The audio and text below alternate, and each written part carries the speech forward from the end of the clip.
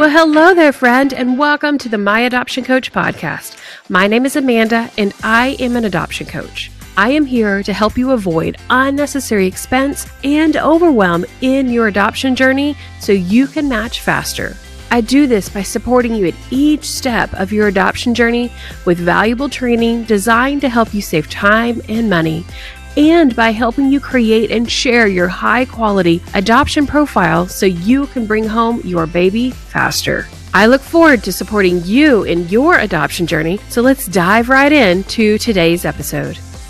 So you want to adopt a baby quickly, but aren't sure how to do it? Well, I'm an adoption profile expert, and I have helped over 1,000 families bring home their babies through adoption, and 95% of them have been in less than 1 year, just like I did for my own 2 adoptions. Today, I am breaking down the 5 things that you need to do in order to match your adoption quickly, and I'm giving some bonus tips for those of you that might have been waiting for a while. The first step in the adoption journey is deciding what type or types of adoption are right for you.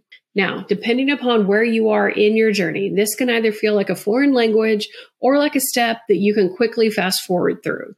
But hear me say that the types of adoption that you choose to pursue can have a big impact in the speed and the ease of your overall adoption journey. So let me give you an example.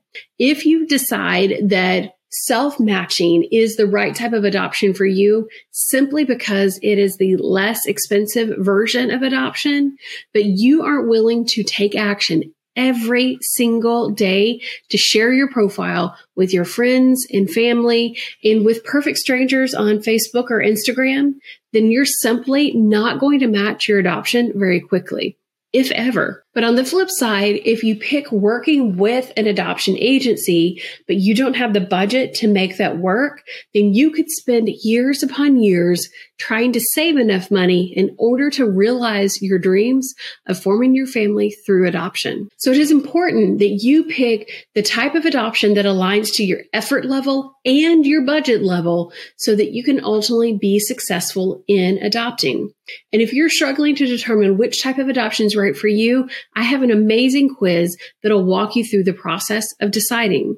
Just answer a few small questions over at myadoptioncoach.com/quiz, and it will help you get started. Oh, and you're also going to get this amazing bonus guide that walks you through the steps of that particular type of adoption so that you can learn more about it to really feel confident that that's the right type for you. One last thing before we move on to the next step.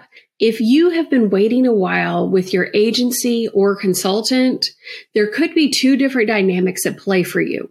One, your profile might not be good enough. You might not be saying the right things in your adoption profile so that you'll get picked.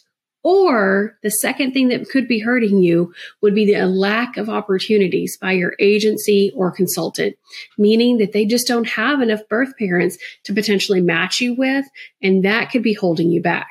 If you feel like that's the case, then I do suggest you check out the quiz so that you can determine if you should be adding another type of adoption to help speed along your process so that you can bring home your baby. Now, let's move on to the second step in the process, and that is home study approval. A home study approval is required no matter which type of adoption you are pursuing.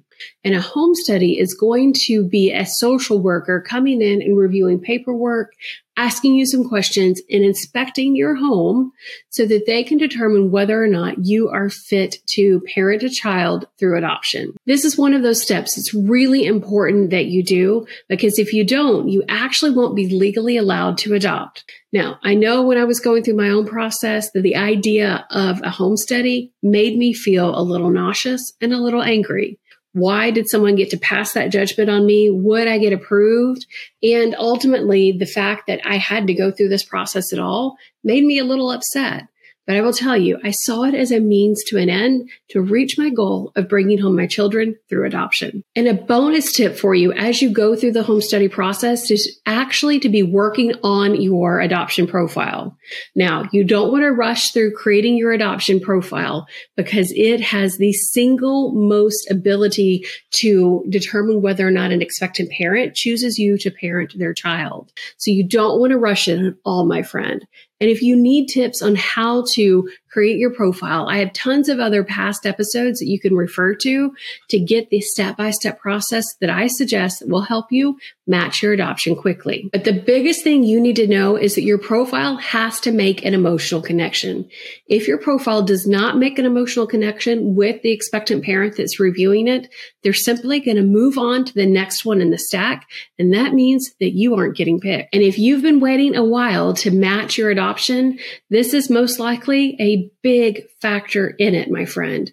So if you need help with your adoption profile, feel free to DM me anytime on Instagram or Facebook. I'm here to help you. The next step in the process is someone choosing you to parent their child. This is also called matching your adoption. Now, this is going to look a little bit different if you're working with an agency or consultant versus if you're self-matching, but ultimately they're going to have reviewed your profile, they're going to pick you, and you're going to have some sort of communication while you are waiting for the baby to be born. Now, this communication is going to look really different depending upon who they are, where they are, and really their preferences and yours.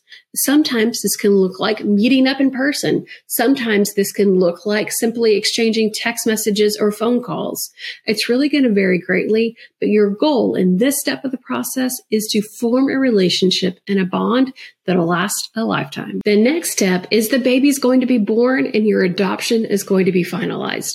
Now, these steps are going to vary greatly based upon the state that you live in and the laws that govern where a baby was born and where you live. But if you need help with understanding that, I've got tons of past episodes back on my YouTube channel in the adoption law playlist. But before you head off to check out the YouTube channel, I suggest you scroll back and listen to the last episode if you haven't already, because it's going to help you match your adoption more quickly.